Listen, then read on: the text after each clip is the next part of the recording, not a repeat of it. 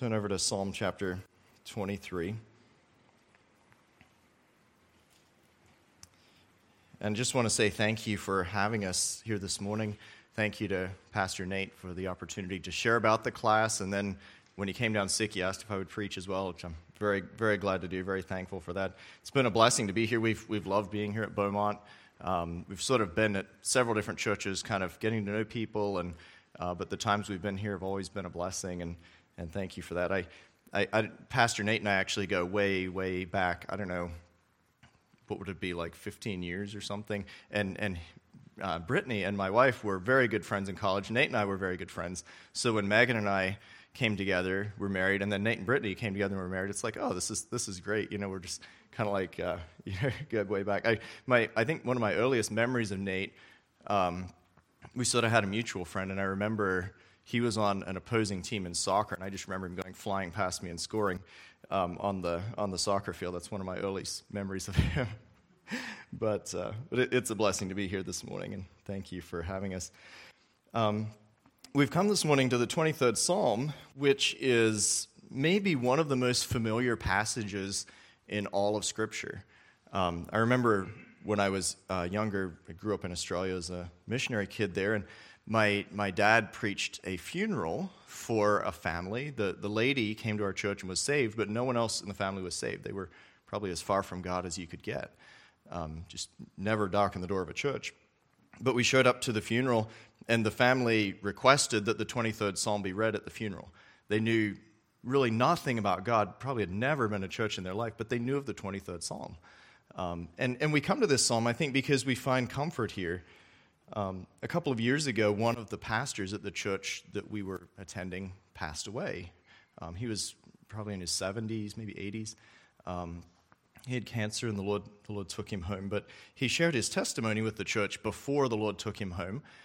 He was, I think, in his 30s, a little bit older in life, and his wife was expecting a baby, so they went into the hospital.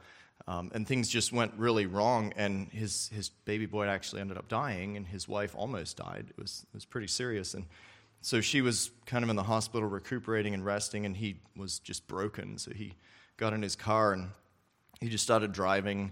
He ended up parking by a cemetery, got out, just started walking through and just reading the tombstones. And as he's walking along, just really lost, not even sure what life's all about or how to process any of this. And he turned and he looked, and there was a tombstone there. And on it was written these words, "The Lord is my shepherd." And he said in that moment, everything just fell into place for him. All of a sudden, he realized, that's my problem. I don't have a shepherd. And that day, he actually turned to Christ as a result of seeing that little verse on a tombstone. And when I look at this psalm, just looking at the first line there, "The Lord is my shepherd," I think there's one word there that really captures what Pastor Tipton came to realize that day and what David is trying to communicate in this psalm. Somebody look at the first line of the psalm. What do you think is the one word, it's a little word, that captures the specialness of what he's trying to communicate? That's really the heart of it. I don't know about you, but I think it's the word "my," right? In that word is captured the personal relationship that he has with this shepherd. And that's what he's trying to communicate to us in this psalm. And when he says, "The Lord is my shepherd," there's almost like an implied question in that. If we put the special word at the beginning of the line, I think you can hear the question. If you say, "My shepherd is the Lord," the implied question is, who is your shepherd? Right? It's like the little kid who says, "Well, my daddy's a fireman." And the implied question is, well, what does your daddy do? Right? And that, I think that you can hear that. My shepherd is the Lord. Who is your shepherd? Because everyone has a shepherd. Everyone's looking to something in life to meet their needs. It might be money, friends, job, family, the government even. We look to these things to meet our needs. But when was it that Pastor Tipton realized that he needed a shepherd? It was when all of his other shepherds had failed him, right? The doctors couldn't do anything. His money couldn't do anything. His friends and relationships, they couldn't heal the hurt in his heart. And he realized all of a sudden that I need this shepherd, that the others can't meet the needs that I have. And so the message of this psalm for God's people isn't just you have a shepherd, because everybody has a shepherd. Right? The message of this psalm is your shepherd is the Lord. If you line up 100 people, there might be 100 shepherds represented. Everybody's looking to a different shepherd. Right? You might be the only one in that group who's looking to the Lord to be your shepherd and to meet your needs. And when you start thinking that way, you realize what a privileged people we are. The Lord is our shepherd. And I think that's what David's trying to capture here for us, is the specialness of this relationship that we have. And so David, he says, my shepherd is the Lord. And then the second line of that is what's true because his shepherd is the Lord. Right? My shepherd is the Lord, therefore what? What's he say there? He says, I shall not want. And I don't know about you, but when we hear the word want, I think we think about the things that we want, right? You know, like I want a new iPhone, I want a bigger house, I want the latest car. We think about the things that we want, almost like a child with his Christmas list, making up all the things that he wants, right, for Christmas. But listen to the way that this word want is actually used in Deuteronomy 2. I think this will help us here. It says, Moses is talking to Israel, and he says, for the Lord your God has blessed you in all the work of your hands. He knows you're going through this great wilderness, these 40 years. So he's talking about those years when Israel is in the wilderness. He says, those 40 years, the Lord your God has been with you. And then he says, you have lacked, and that's our word, you've lacked nothing. Now the question is, did Israel always get everything that they wanted? Like a Christmas list? No, but they always had everything that they genuinely needed in life. Listen to what Moses says a little bit later in Deuteronomy chapter 8. He says to Israel that he humbled you and he let you hunger. Sometimes he let them go without. And he fed you with manna, which you did not know, nor did your fathers know, that he might make you know that every man does not live by bread alone, but man lives by every word that comes from the mouth of the Lord. So sometimes God actually let them go without because he knew that their needs were different from what they thought their needs were. Right? What did they think they needed? They thought they needed bread. They thought they needed food. And God knew that they actually needed to learn to live by his words. You know, I worked a marketing job a while back, probably 8 or 10 years ago, and they put me through some training to learn how to be a good salesman. I didn't actually make calls. I wasn't one of those annoying people who calls you. I just received calls from people who were already interested, so it was a little bit easier. But as part of the training, they taught us that a good salesman he doesn't talk about his product first. You know, the first rule of good salesmanship is just to shut up and listen, right? You get the other person talking about their business or whatever they're doing, and as they're talking, you listen for their perceived needs. They might think they need more advertising or more manpower or better processes or whatever. But you get them talking, and you listen to what their perceived needs are, and then at the end, you just show them how your product can meet those needs that they already think that they have. Right? And you'll probably get a sale because they already think they need what you're offering. Right? But that is not how it works with our shepherd. He knows what are our actual deepest needs far better than we do. And he will meet those deepest needs. And so David here is testifying that because the Lord is our shepherd, we can say that we will never lack anything that we genuinely need. Right? We may not always have everything that we want or think that we need, but we will have everything that God, in his infinite wisdom, knows that we need. Right? And this is what David is really coming to us with comfort about. And I don't know, maybe this morning you've come and you have a lot of needs. Life is just such that we hit points where we just have a lot of needs. They might be financial or emotional or, it could be anything. Maybe you've come in this morning and you felt like you just are carrying a lot of needs with you. And David's coming to us this morning and he's saying, the Lord is our shepherd. We have that personal relationship and he meets all of our genuine needs. Everything that we really need, he will provide. So the question is, what are our needs? Right? If he meets all of our genuine needs, what are our needs? Well, that's what the psalm is all about. It's like this first verse of the psalm is like a thesis. The Lord's my shepherd, so he meets all my genuine needs. And then the rest of the psalm catalogs all the needs that he meets to demonstrate that the thesis is true, that God actually does meet all of our genuine needs. And as he's talking about these needs, he's contrasting the Lord with other shepherds who cannot meet these needs. No other shepherd can always guide us in righteous paths. No other shepherd can take away our fear in the valley of the shadow of death. No other shepherd can restore our soul. And so what we'll do this morning is just look through a couple of these needs that David tells us that our shepherd meets. And as we look at these needs, we're encouraged by what our shepherd does for us, but there's also a little bit of a corrective too, where in talking about the needs that the shepherd meets, he can fix our thinking so that we know what are our genuine needs. Right? Does that make sense? I think that's kind of a really helpful way to think about this psalm, is not just that it's to encourage us, it's also to help us understand what are our genuine needs, because these are the ones that the shepherd does meet. Right? So the first need that the shepherd meets is he makes us to lie down in green pastures. David leads off with that one. And I don't know about you, but I always thought about this verse, and I'd actually preached this verse as though David was talking about the Lord supplies, he leads us to green pastures, that's our food. He makes us lie down beside still waters, that's our water. So he provides food and water, and I even made kind of the application that he provides all of our physical needs. Right? I kind of just thought about the verse that way.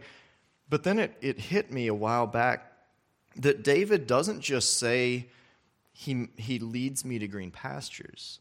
What does David actually say there in verse 2? Not just he leads me to green pastures, he what? He makes me lie down in green pastures. And actually, the grammar of the verse emphasizes that phrase, makes me lie down. That's the big idea. What's David talking about there with making me lie down? Well, we have this little saying that I think will help us understand. You can finish it with me. The grass is always greener on the other side of the fence, right? What do we mean when we say that? we mean we're inherently discontent people, right? We always want what's on the other side of the fence. Why do we want it?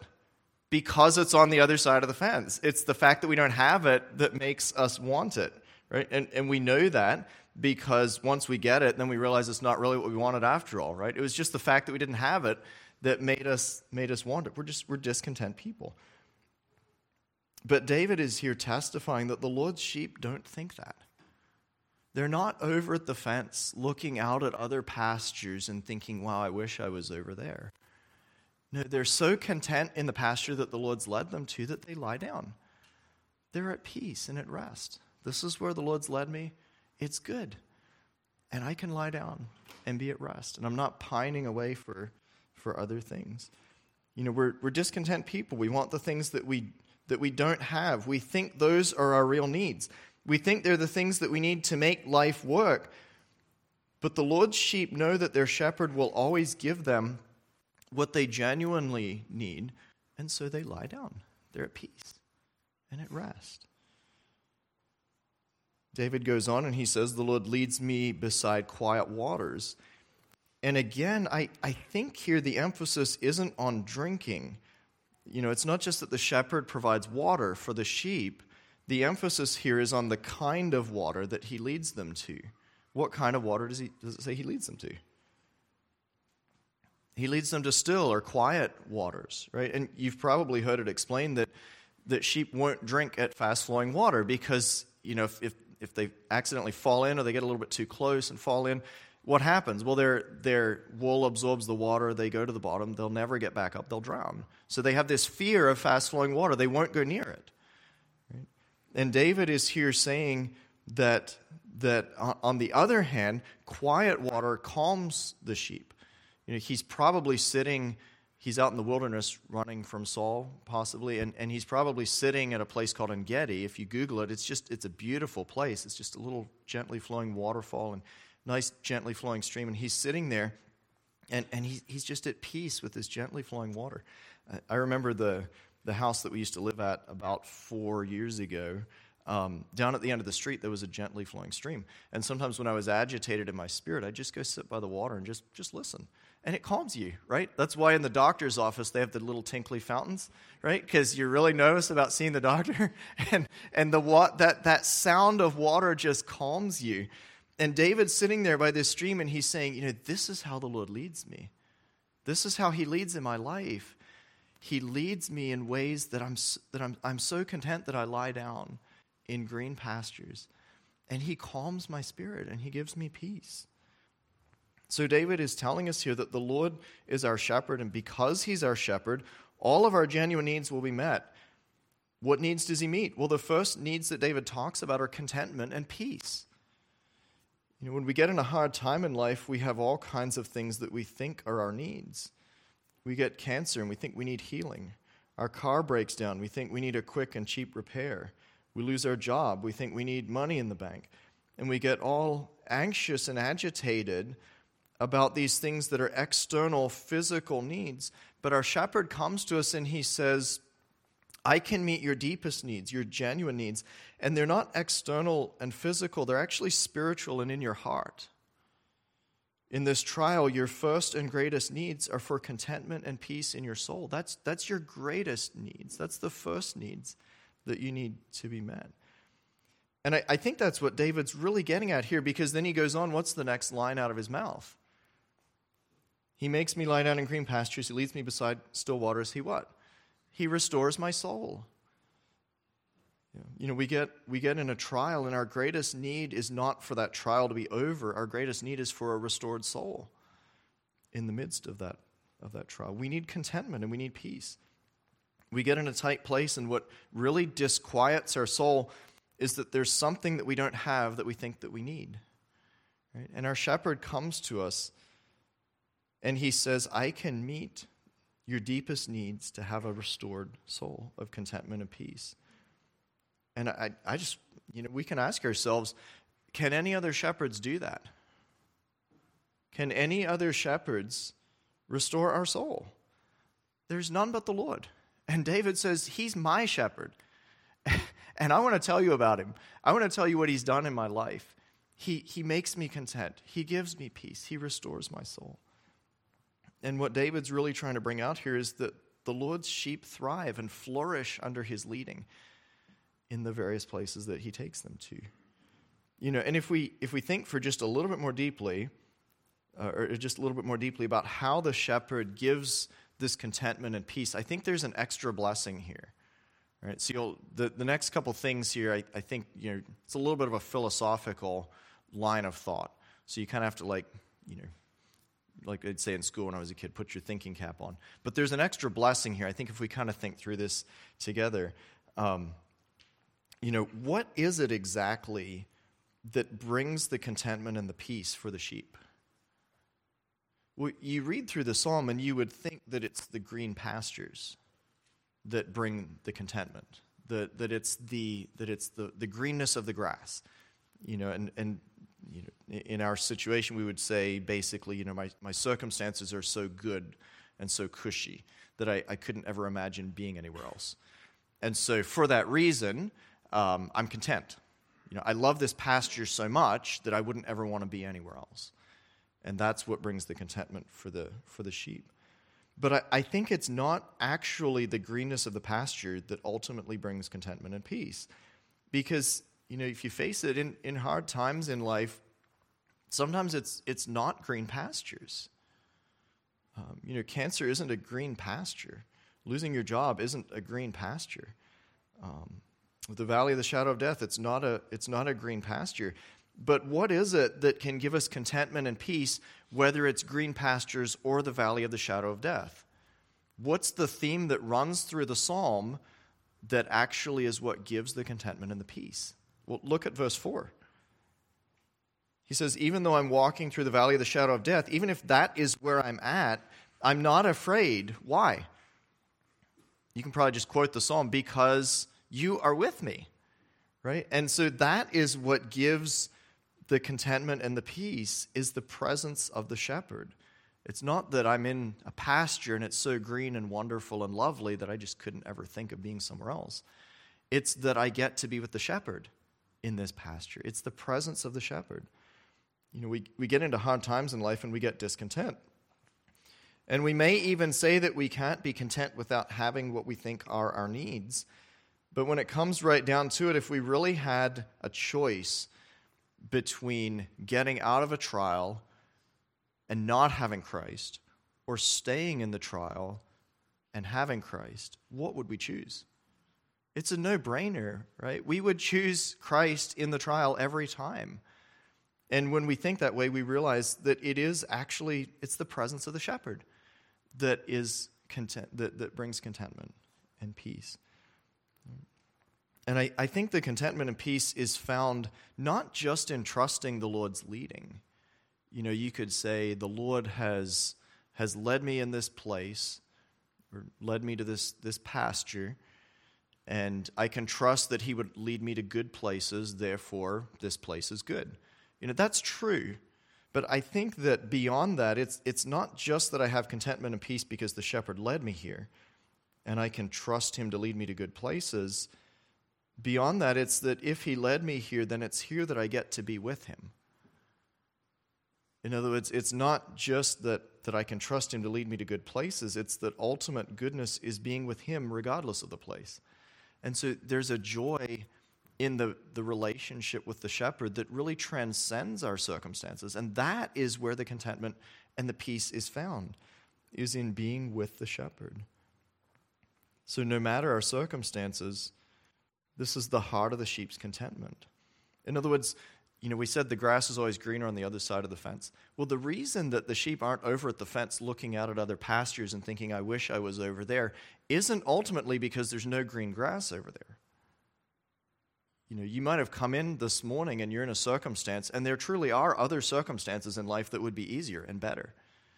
But the reason that the sheep aren't looking out at other pastures and wishing they were over there isn't because there's no green grass over there. It's because there's no shepherd over there. The shepherd isn't over there. He's right here. He's where he led me, and it's here that I get to be with him, and I wouldn't trade that for anything. I was thinking about the song that Ron Hamilton wrote. It was this past week, I think, that he went home to be with the Lord, and he wrote so many songs that are just they're just right where we're at in life a lot of times, right? But listen to what he wrote here. I think he's meditating on this psalm, and he says, "Loving shepherd of my soul, keep me close, I love you so. Lead me where the waters flow, in your rich green pasture. Be my guide, I'm in your care. Keep my feet from every snare. I will follow anywhere you call me to go." And in that verse, you can hear the first part of contentment, trust in the shepherd's leading. But then listen to where he goes in the chorus. He says, "Thank you, Lord. Thank you, Lord. I will thank you, Lord. In your will I'm content. I'll not wish for more. I will seek your kingdom first. I will trust in all that you do. Thank you, Lord. Thank you, Lord.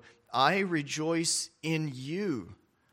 That's where he's ultimately finding joy, is in Christ and in the relationship that he has with Christ.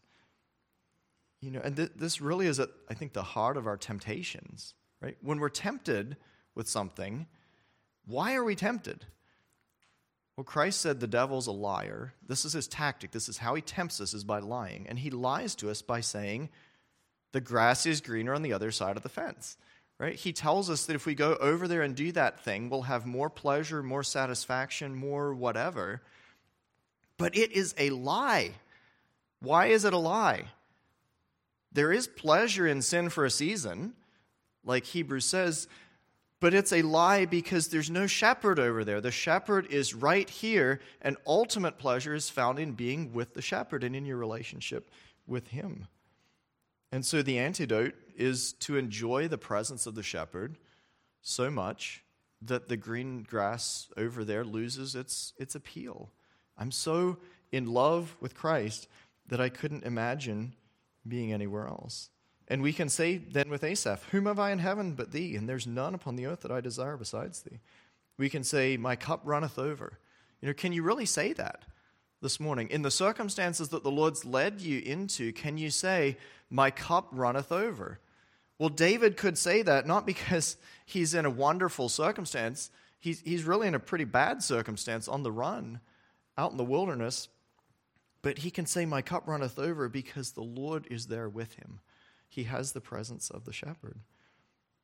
And throughout this psalm, if you just look at the pronouns, he says, the Lord is my shepherd, I shall not want. He makes me lie down. He leads me. He restores my soul. Have you ever wondered who David's talking to when he writes these things?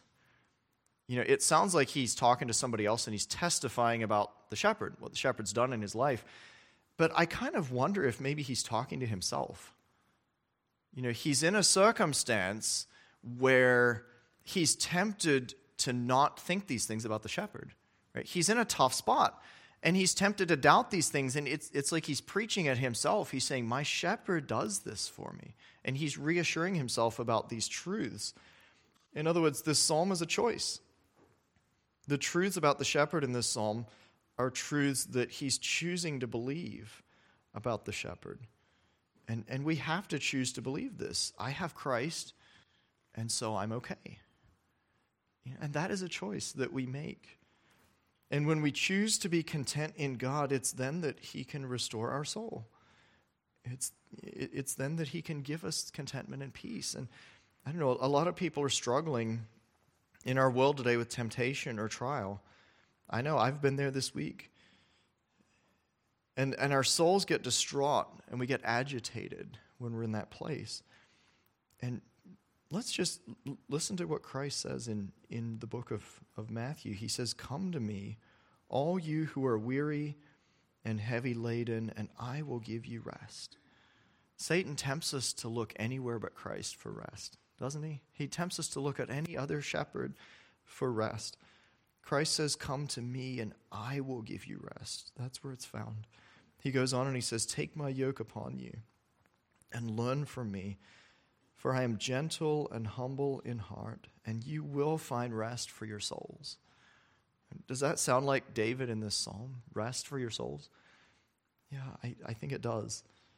And this is one application that we can make from the psalm this morning, that if we have agitation in our souls, there's things we think we need, that our shepherd actually meets our deepest, most genuine needs, and they're not outside of us, they're actually inside of us.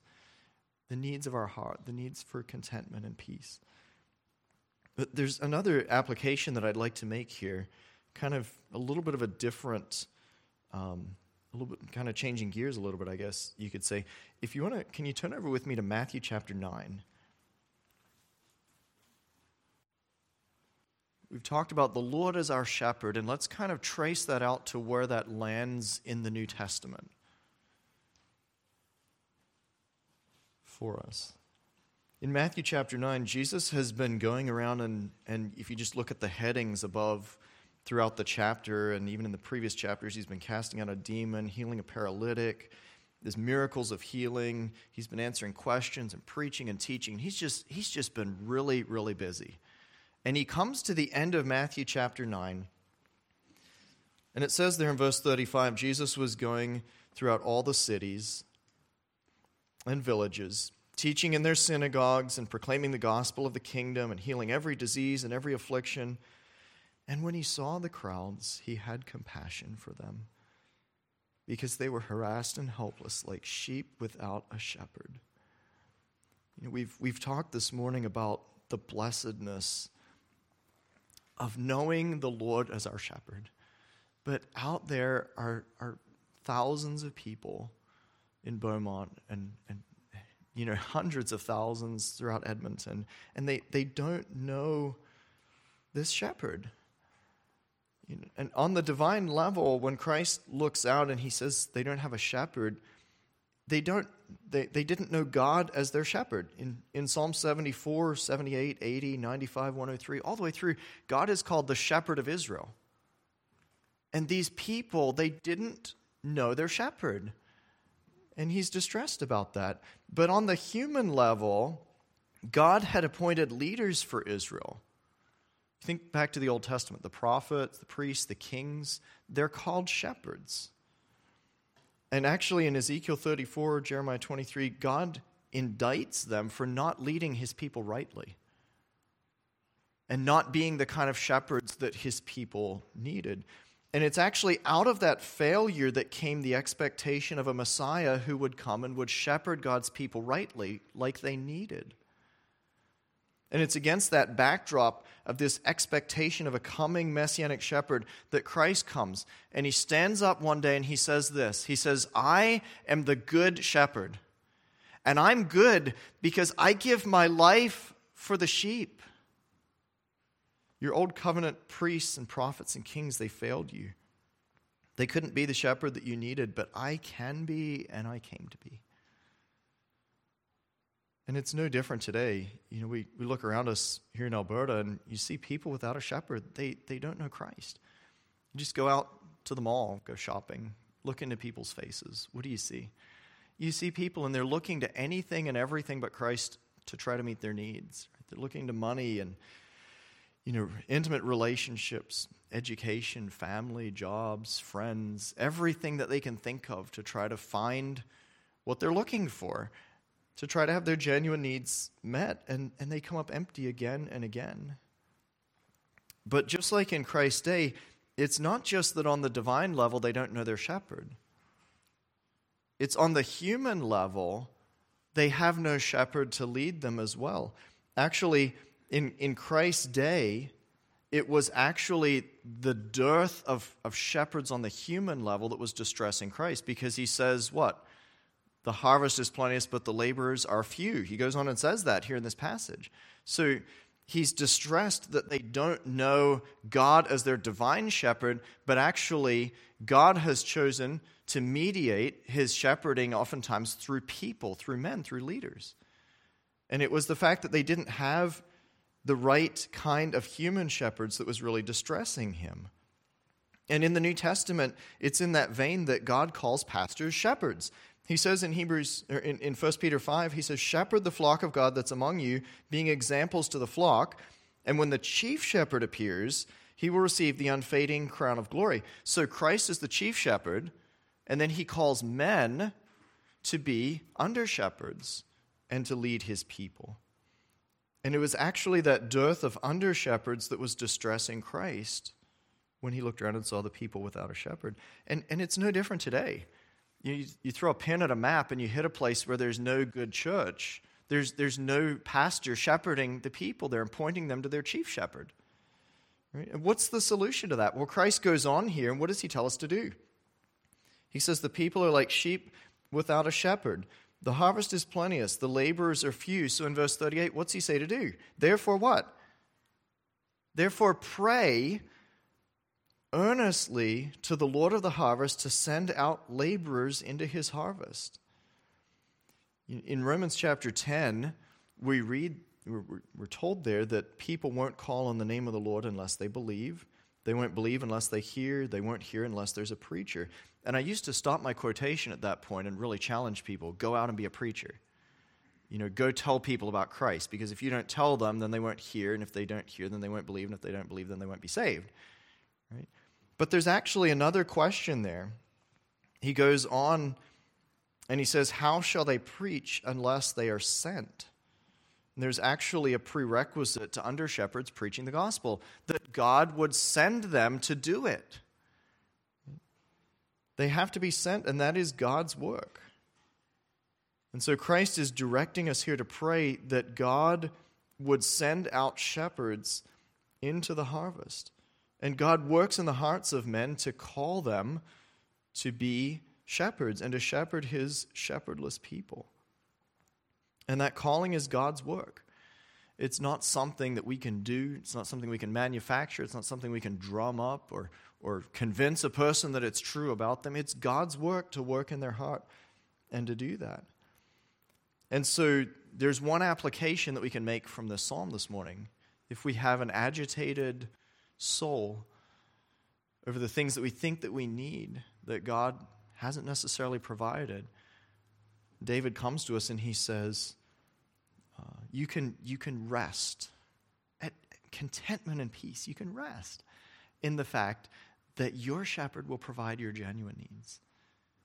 And they're inside of you. They're in your heart, and he will meet those needs by his presence. But I think another application of this psalm is that as we think about the blessedness of our relationship with our shepherd, we can pray that God would send shepherds on the human level to shepherd his people and to lead people who don't know him to be shepherds, or to lead people who don't know him to look to Christ as their shepherd. And we can pray for that. Do we really believe that God can call men to do that? He told us to pray for it, so yes, he can do that, and we can pray for that. Would we add that to our prayer list, that God would call men, even from this assembly, from the other churches around Edmonton, from the churches throughout the world, to go out and to point people to the chief shepherd and to shepherd God's people in churches? And I wonder, would you be willing to pray that for yourself? If you're a man, would you pray, God, if you would have me to be a shepherd, would you do that work in my heart? Would you lead me in that way? Would you make me the answer to my own prayer? And particularly for the young men here. I remember when I was just a little boy thinking, wow, I really would love to be a pastor someday. Even in a little boy's heart, God can put that calling and that desire. And we can pray for that God would do that work and that God would call men into the ministry. So there's kind of these two applications that we can make this morning. And maybe we can just kind of come back to the first one and land on that one. Have you come in this morning with agitation in your soul? I don't know about you, but this past week I've had agitation in my soul about things that I thought that I needed. And I'm sitting there all worked up because I think I need these things to make life work. And just even last night as I was looking over this passage and thinking about preaching it, the Lord just ministered these truths to me again in a really special way, that when I get worked up and I think I need something to make life work, that I need to focus my eyes on my shepherd, because it's in him and in my relationship with him and in his presence in my life that I actually find what I really need in life, that I find contentment and peace in my soul. And our shepherd comes to us this morning and he says, "Come to me, learn of me. I'm meek, I'm lowly, and you will find rest for your soul." So let's pray. Let's pray and ask the Lord to do that work in our hearts.